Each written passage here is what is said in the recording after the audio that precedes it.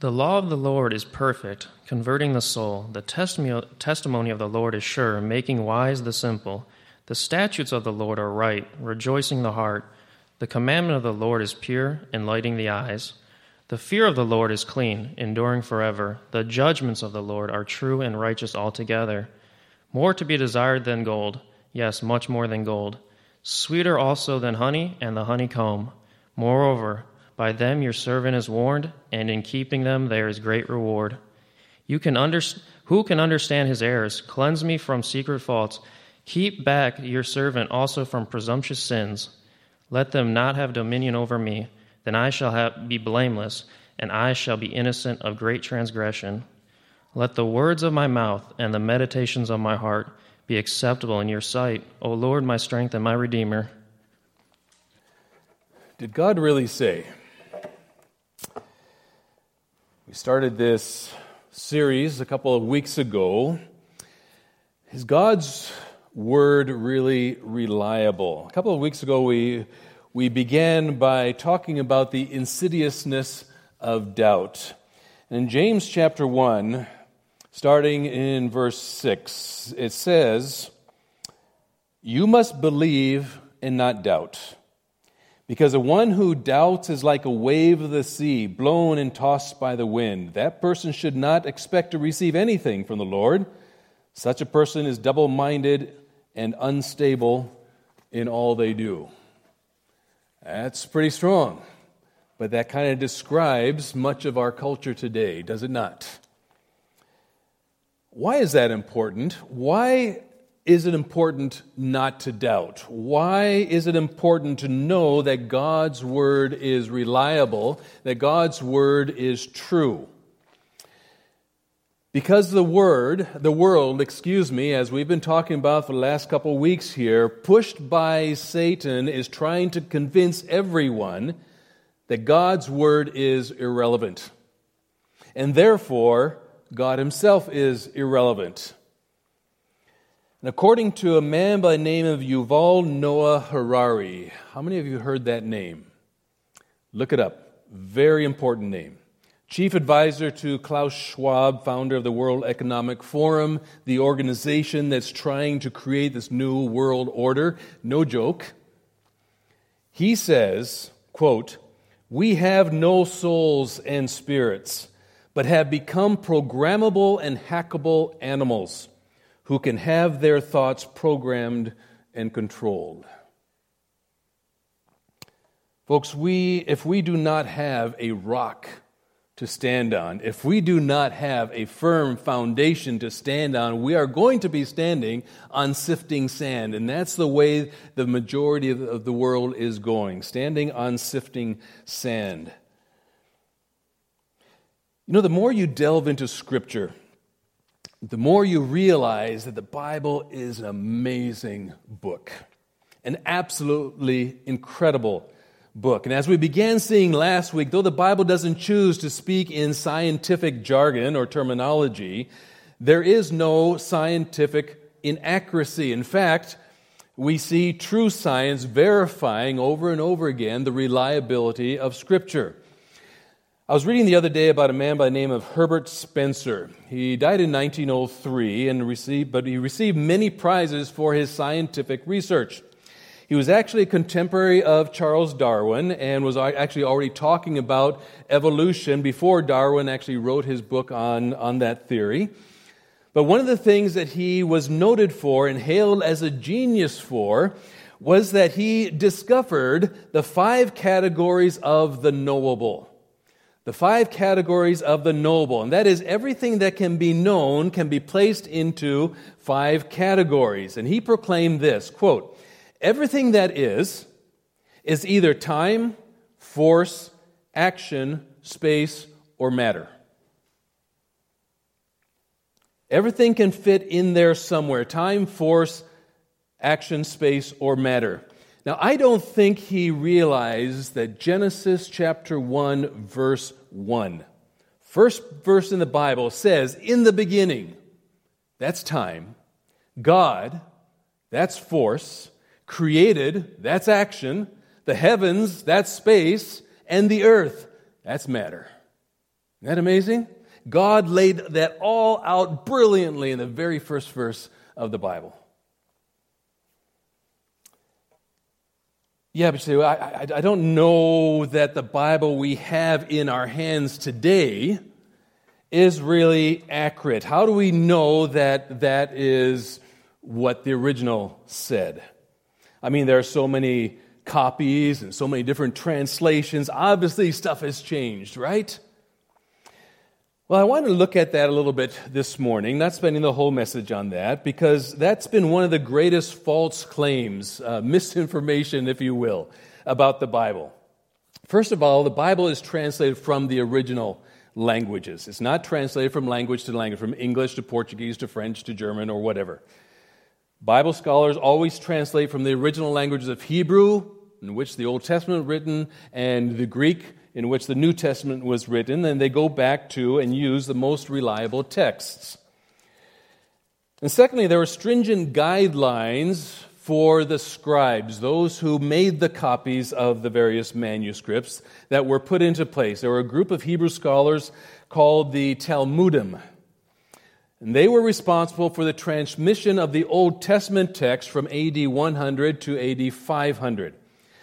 Because of their great reverence for Scripture, in their care, they put into place a very precise process of making copies. Number one, the synagogue scrolls had to be written on specially prepared skins of clean animals. That was important for them, and fastened with strings taken from clean animals.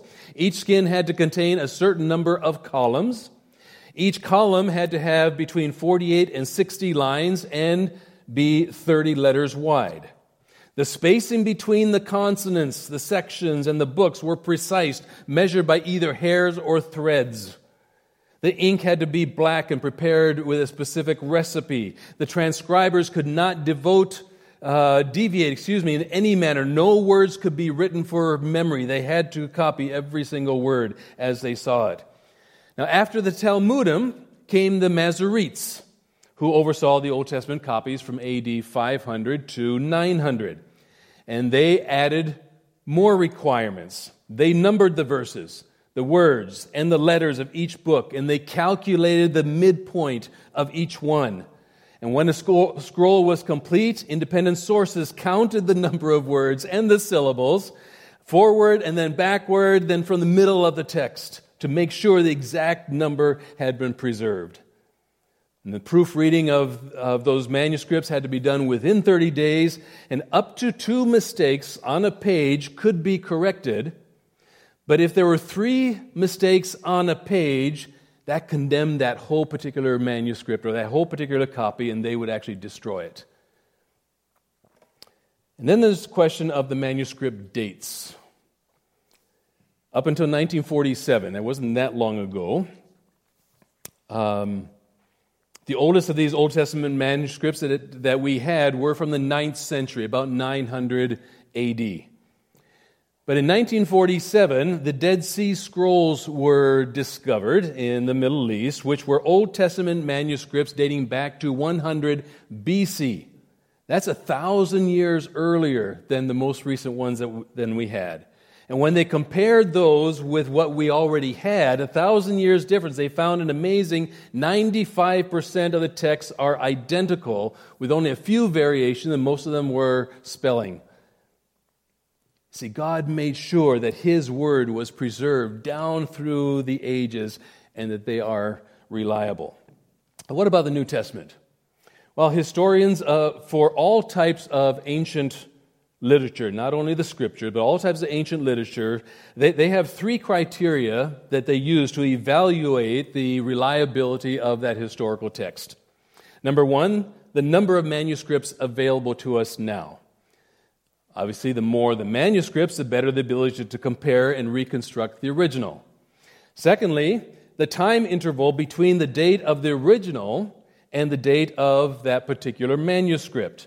The shorter the time interval, the closer to the actual events and eyewitnesses, and fewer times the manuscripts would have been recopied. And then the third is the quality of those manuscripts. The more legible the words on the page, the more accurate it would be to read and compare with other texts. That's kind of an obvious one. So, for example, historians have a high degree of confidence that Julius Caesar conquered Gaul. Why? Because we have 10 ancient manuscript copies of Caesar's writings on the Gallic Wars. We don't have any original, but we have 10 of the copies. We have a high degree of the confidence that Socrates lived, taught, and was executed by drinking hemlock. Why? Because we have 7 ancient manuscripts copied from Plato's Tetralogies, in which it documents the death of his beloved mentor and teacher. Again, we have no originals, we have those copies. Now take a look at this chart a minute. We see here Caesar in his writings wrote about 100 to 44 BC. The earliest copies we have is 900 AD. There's 1,000 years difference, and we've got 10 of those copies. No question about the reliability. Plato wrote 42 to 347 BC. The earliest copy is AD 900, 1,200 years between the writing and the earliest copy. 7 copies of those, again, few question that. Tacitus, AD 100, copy AD 1100, 1,000 years between. We got 20 copies of those. Thucydides, 46 to 400 BC, AD 900, the earliest copy, 1,300 years with 8 copies. Aristotle, 384 to 322, earliest copy, 1100 AD, 1,400 years between the original and the copies that we have, 49 copies. No one questions those. They're reliable. Now, of all ancient Greek and Latin literature, Homer's The Iliad ranks next to the New Testament, having the greatest amount of manuscript testimony. So Homer, writing the Iliad in 900 BC. The earliest copy is 400 BC, so there's only 500 years. That's pretty good compared to the others. Only 500 years difference, and there's 643 copies of those. No question about that. So what do we have for the New Testament? How does the New Testament compare? Well, the New Testament writers wrote in AD 40 to 100, between that time period. The earliest copies that we have is AD 125. The time span, only 25 years after the originals were written. And how many copies do we have? 24,000 who all verify each other. Dr. Ken Boa, who incidentally has a Master of Theology from Dallas Theological Seminary, a PhD from New York University, a Doctor of Philosophy from the University of Oxford in England, says this about the quality of manuscripts. While the quality of the Old Testament manuscripts is excellent, that of the New Testament is exceptional, considerably better than the manuscript quality of any other documents. Quite an endorsement for the reliability of Scripture. Yet it's God's Word. Isn't that interesting? It's God's Word that is constantly being questioned and attacked. Why? Because Satan continues to ask the question, did God really say?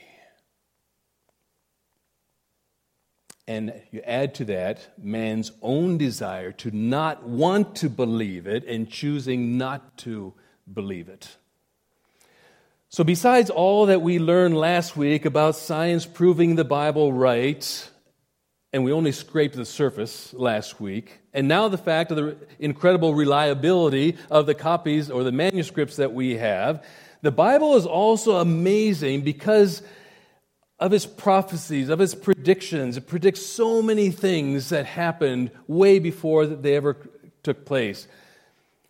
There are about 2,500 prophecies in Scripture, over 2,000 of which have already been fulfilled perfectly. What are the odds? We're going to come to that in a minute. But thinking present day, can you imagine, just think back,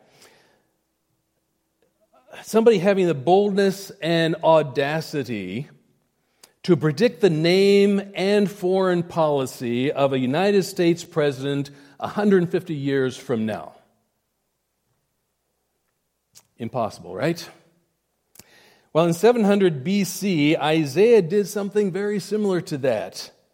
He predicted that Jerusalem would be surrounded and his people would be carried into captivity, and the prediction was fulfilled 100 years later. Then he went a step further. He prophesied that the Israelites would return to their homeland, and the ruler who would set them free, this is 150 years before it happened, he named him, and it would be Cyrus. Isaiah 45:13, I will raise up Cyrus in my righteousness. He will rebuild my city and set my exiles free. And guess what? Historians have verified that Cyrus, the founder of the Persian Empire, reigned from 559 to 530 BC and issued a decree on March 538 BC that allowed the Jews to return to their homeland 150 years after Isaiah's prophecy. Only God would have known that. Ezekiel made an equally amazing prediction about the city of Tyre, which is in modern-day Lebanon today. Here's what he prophesied. Ezekiel chapter 26.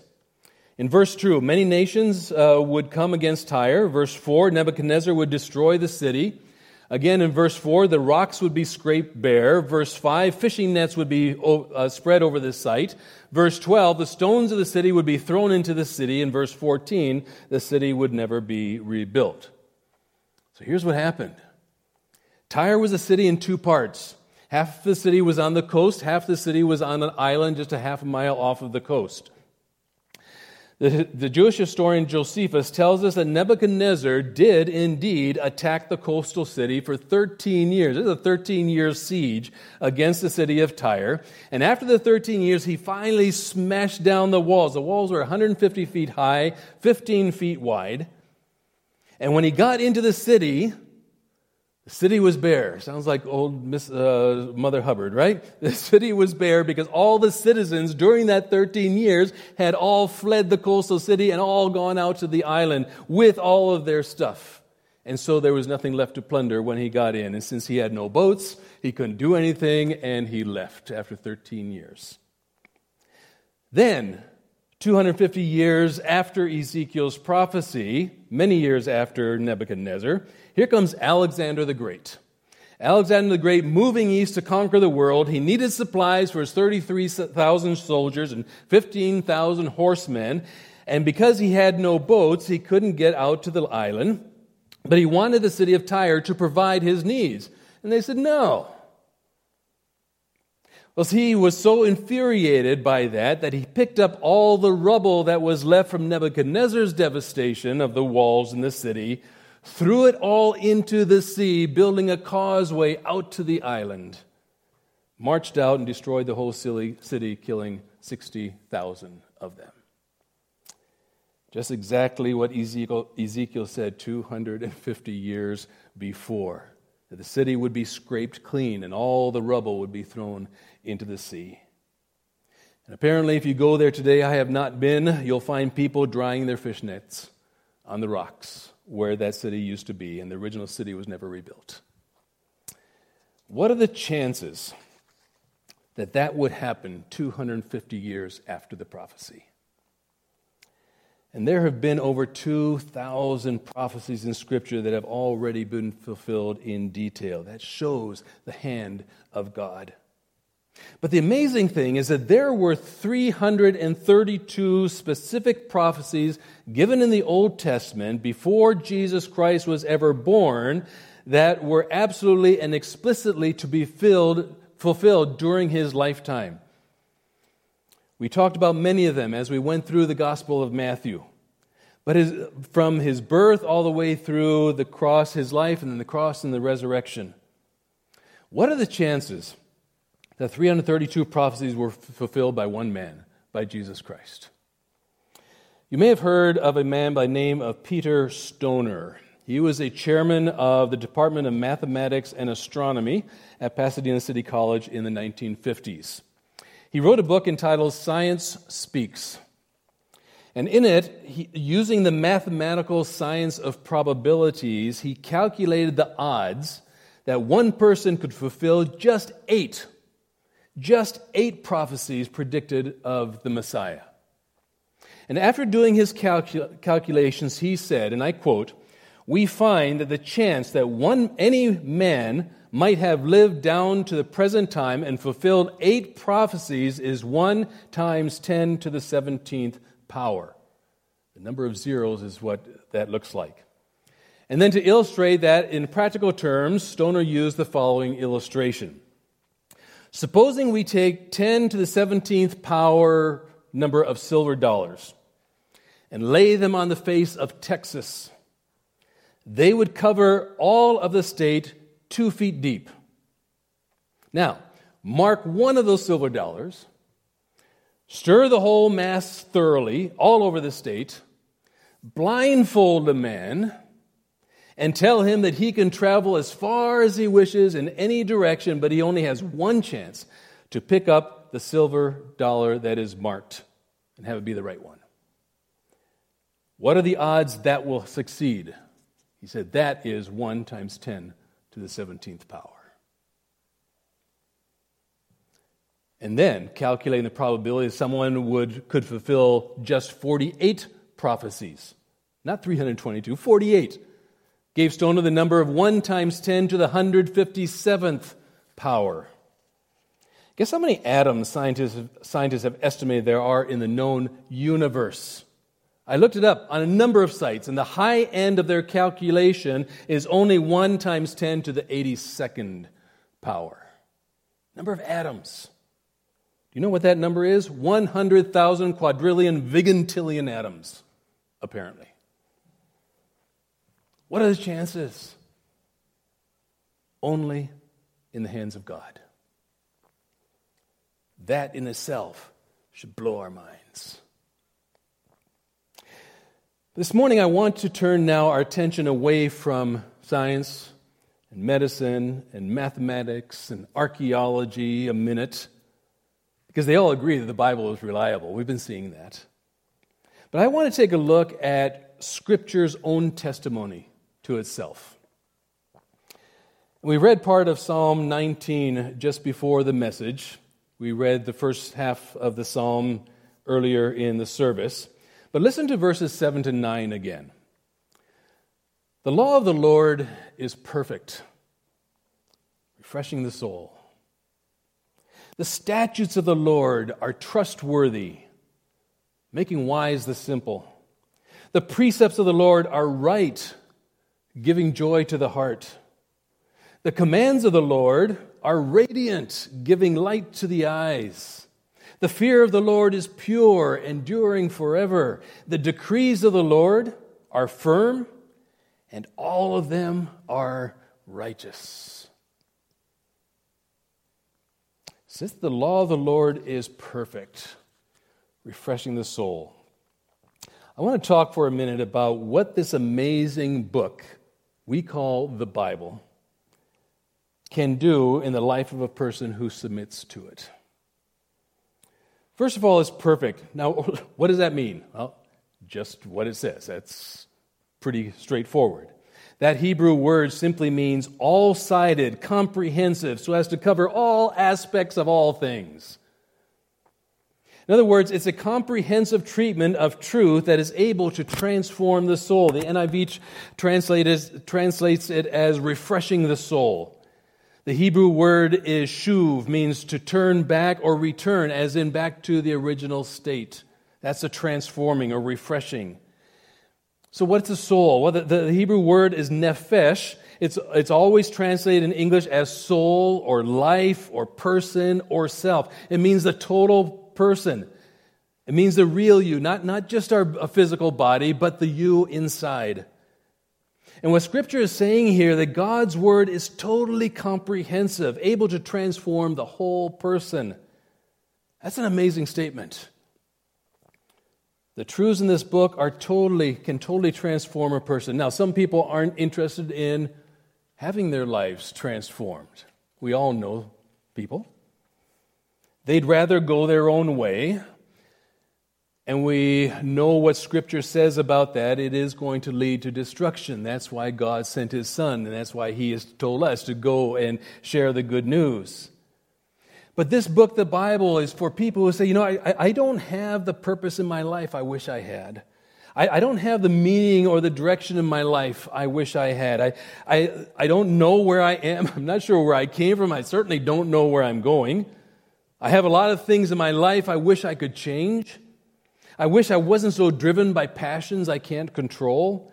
I wish I wasn't the victim of my circumstances. I wish I didn't have so much pain in my life. I wish my relationships were all they could be. I wish I could think more clearly about things that really matter in life. That's the person that the Scripture is for. That person, the person who doesn't have all the answers and who is saying, I want a different life. I want to be a different person. And the Bible promises to be able to transform the whole person.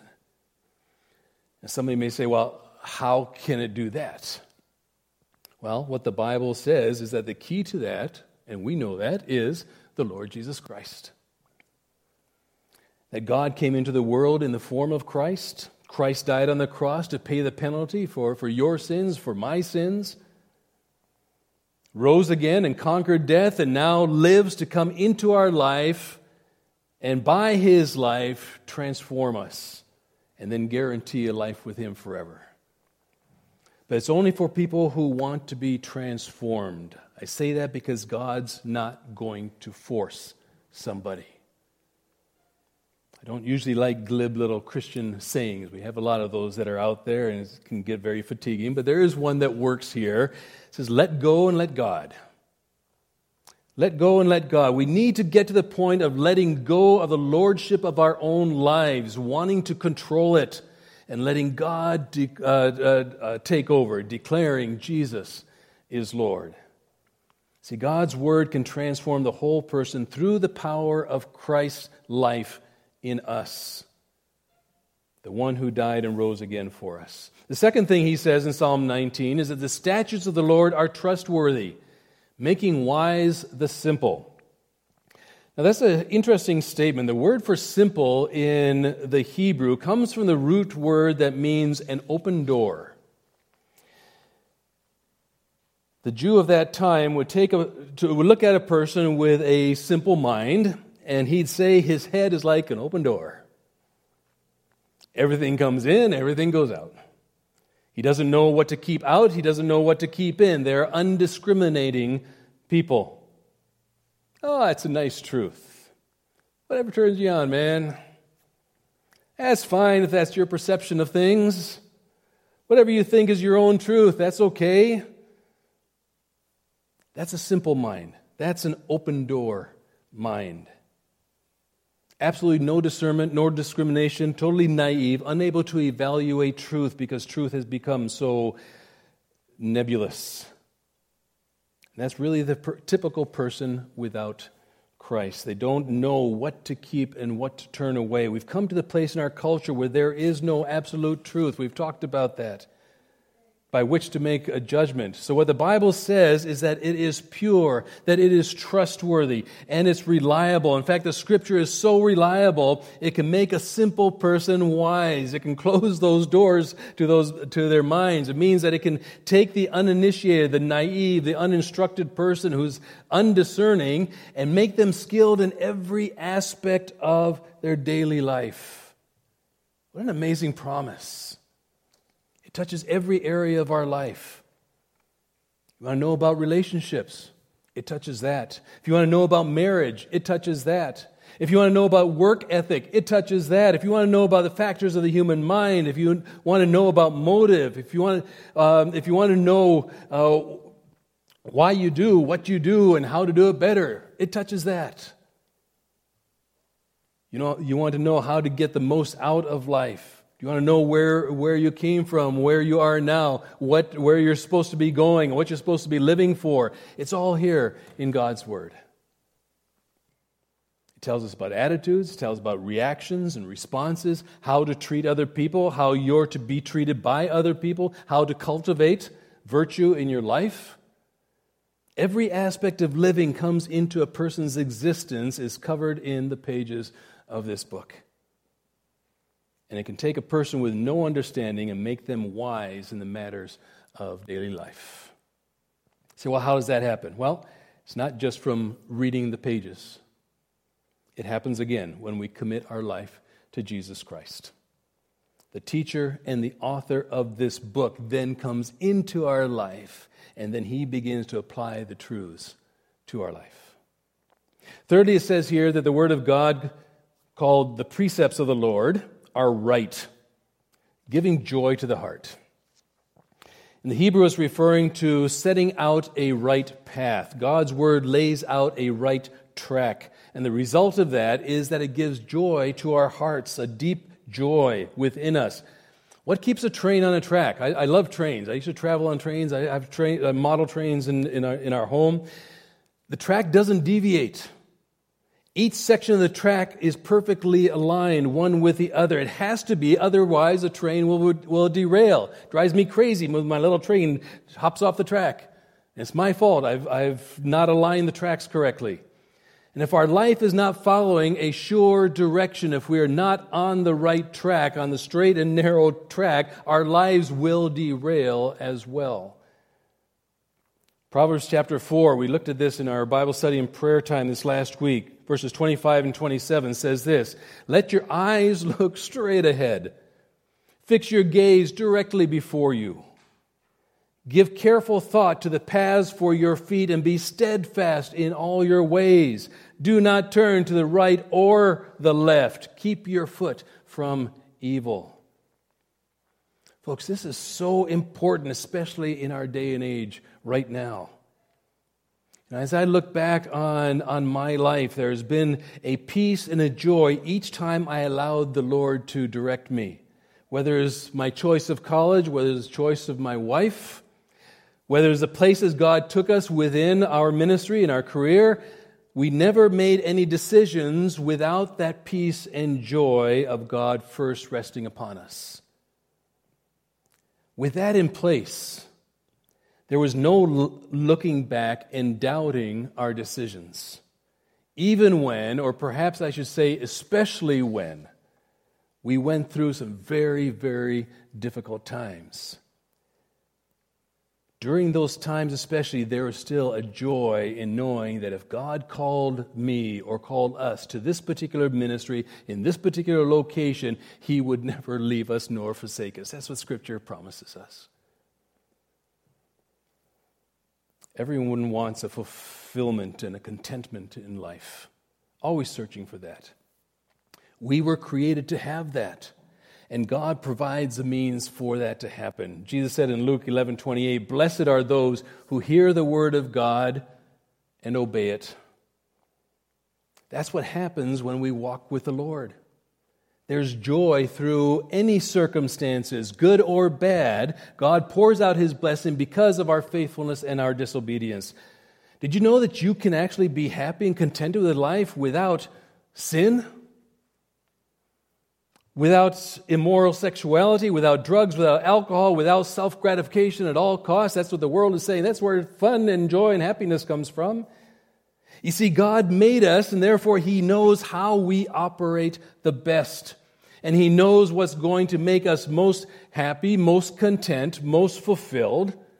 And the happiness and joy that He gives us isn't over when the party's done, when we're falling over drunk. His joy doesn't even need a party because it's already deep within. He also knows what the consequences of sin are and wants to keep us from those consequences. As a loving Father, you know, a hot stove really does burn the hand. Who knew? The precepts of the Lord are right, giving joy to the heart. Fourthly, he continues in verse 8 and says, "The commands of the Lord are radiant, giving light to the eyes." Last week we opened up Scripture and we found that the Apostle Paul was right when he wrote in Romans chapter 1, verse 20. We sang it in one of our songs this morning as well, or the beginning of Psalm 19. "For since the creation of the world, God's invisible qualities, His eternal power and divine nature have been clearly seen, being understood from what has been made." There are people who spend a lifetime looking for the meaning of life and are scared to death of what's waiting on the other side of death. You know, if you've attended a funeral of an unsaved person and you've attended a funeral of a person who's loved the Lord, there's usually a marked difference in the atmosphere of that service. In one, there's deep sorrow, often coming from a place of despair. The other, though there is sorrow, human sorrow, there is an underlying joy knowing that our loved one is with the Lord. Benjamin Franklin has a very interesting epitaph. I don't know if you've ever read that. It's in Philadelphia, which he wrote himself back in 1776. He says this: "Here lies the body of Franklin, printer, stripped of its lettering and gilding. It lies here, food for worms. But the work shall not be lost, for it will appear once more in a new and more elegant edition, revised and corrected by the author." Isn't that cool? Folks, the guarantee of life everlasting is well laid out in Scripture. The only real meaning of life is only found in the pages of Scripture, but it's only revealed by the Holy Spirit. Jesus said in John 16:12, "But when He, the Holy Spirit of truth, comes, He will guide you into all truth." So the commands of the Lord are radiant, giving light to the eyes, but we need the Holy Spirit to do that. And fifthly, the fear of the Lord is pure, enduring forever. Now, there's two aspects to the fear of the Lord. In one sense, it refers to the respect and reverence that's due to the Lord because of who He is. He is the Almighty. He is the Creator. He is the beginning, and He is the end. And this is the kind of awe that we should have of Him, the one who has loved us and who has died for us, for Him who gives us eternal life, so we will continue to worship Him with awe throughout all of eternity. It's a wonderful thing. And His Word is pure. There's nothing to discard. There's nothing to burn up. There's nothing to ignore. But then there's also the second meaning or aspect of that same word, fear. It can mean fear or terror of an awesome or terrifying thing, as in an object causing fear. And in this case, it would be God Himself and His Word for those who reject Him. There should be that terror, that fear. Therefore, if once they reject Him, they are condemned because of their own choices. John 3:18 says, "Whoever believes in Him is not condemned." Whoever believes in Jesus is not condemned, but whoever does not believe stands condemned already. Why? Because they have not believed. Their choice in the name of God's one and only Son. That's going to be a fearful and terrifying thing and will also endure forever. And lastly, this morning, I want us to see that God's Word is true and it is righteous. Verse 9 goes on to say, "The decrees of the Lord are true, and all of them are righteous." That's pretty definitive. The Hebrew word translated here, true, could also be translated as firm, immovable. They do not change. Man, since the beginning of time, as we have noticed, since Satan first asked the question, did God really say, has been trying to disprove the Bible and trying to come up with ways to explain what they see around without giving credence to what Scripture says. They have to. They have to come up with reasons because if they admit that the Bible might be true, then they have to admit that God may actually exist, and they cannot abide that. Case in point, last week we mentioned the evolutionary scientist Dr. Mary Schweitzer, who discovered soft tissue blood vessels in a T-Rex that was supposedly 68 million years old.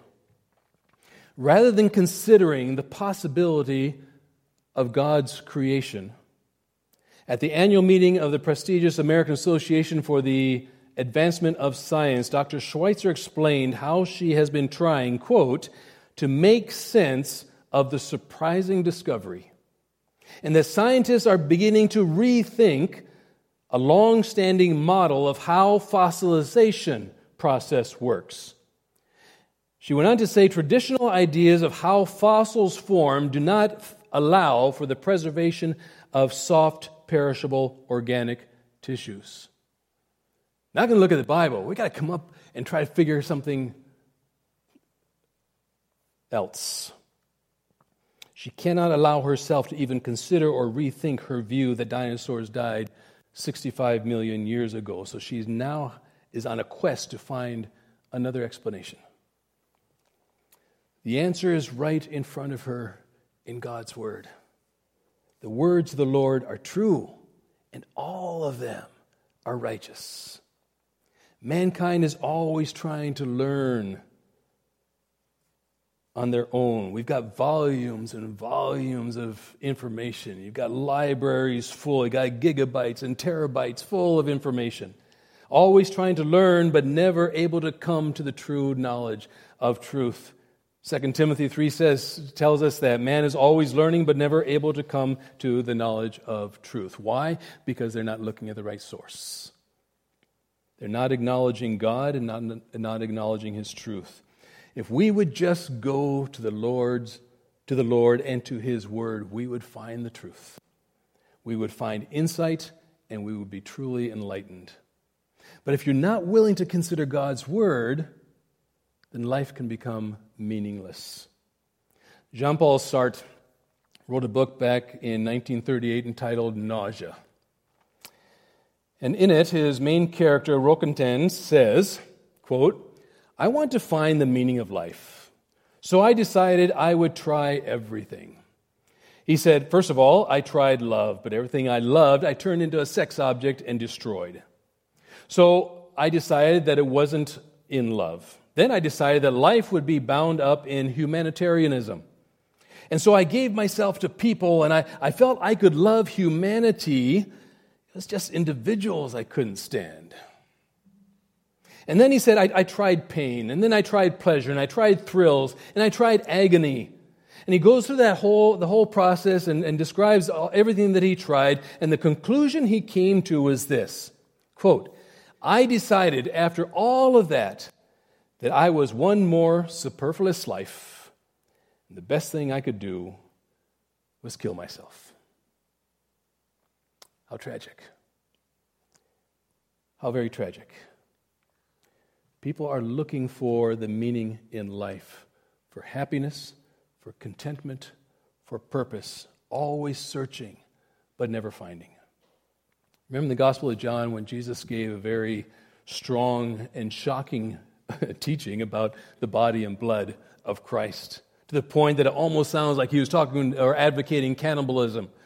So you have to eat my body and drink my blood. Jesus wasn't talking cannibalism here. He was saying that we have to get to the point in our life that we take Him in so completely that He becomes Lord of our life, that He is totally in control. It is He that is living in us, not us anymore.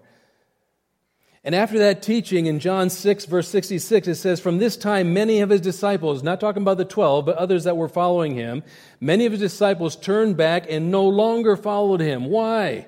Because they were following to get what they could out of Jesus. They were following Him because of their perception of who Jesus and His teachings were. "You do not want to leave me too, do you?" Jesus asked the 12. Listen to Peter's answer. Simon Peter answered Him, "Lord, to whom shall we go? You have the words of eternal life. We have come to believe and to know that You are the Holy One of God." That's why Jesus came. To give us life. To give us meaning in our life. And that's why the Word of God is in our hands. Is God's Word reliable? What do you think? The law of the Lord is perfect, refreshing the soul.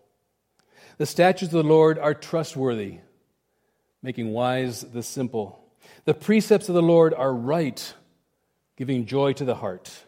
The commands of the Lord are radiant, giving light to the eyes. The fear of the Lord is pure, enduring forever. The decrees of the Lord are firm, and all of them are righteous. Father, this morning we thank You that we have such a sure foundation. We have such a solid rock that we can stand on. And the world has been, and the world is going to continue to fight against that foundation. They can't budge the foundation, but Satan continues to push and push and push, trying to budge us off of standing firm. Father, your word is true. It's all righteous. And Father, I pray that as we hear from the world, that we would come back and compare your word and get the information that we have coming to us and make it conform to your word, rather than being tempted to try to conform your word to what the world is saying. Father, I pray that you'd help us to be stronger every day, to know what's right, to know what's wrong. And Father, as the time continues to approach to the second coming of Jesus Christ, and things will continue to get worse, there will be lulls and there will be some uprisings of bitterness. But Father, we need to stand strong on your word and not be wavered in our faith in the Lord Jesus Christ. So Father, make us sure, make us firm on your foundation. In Jesus' name.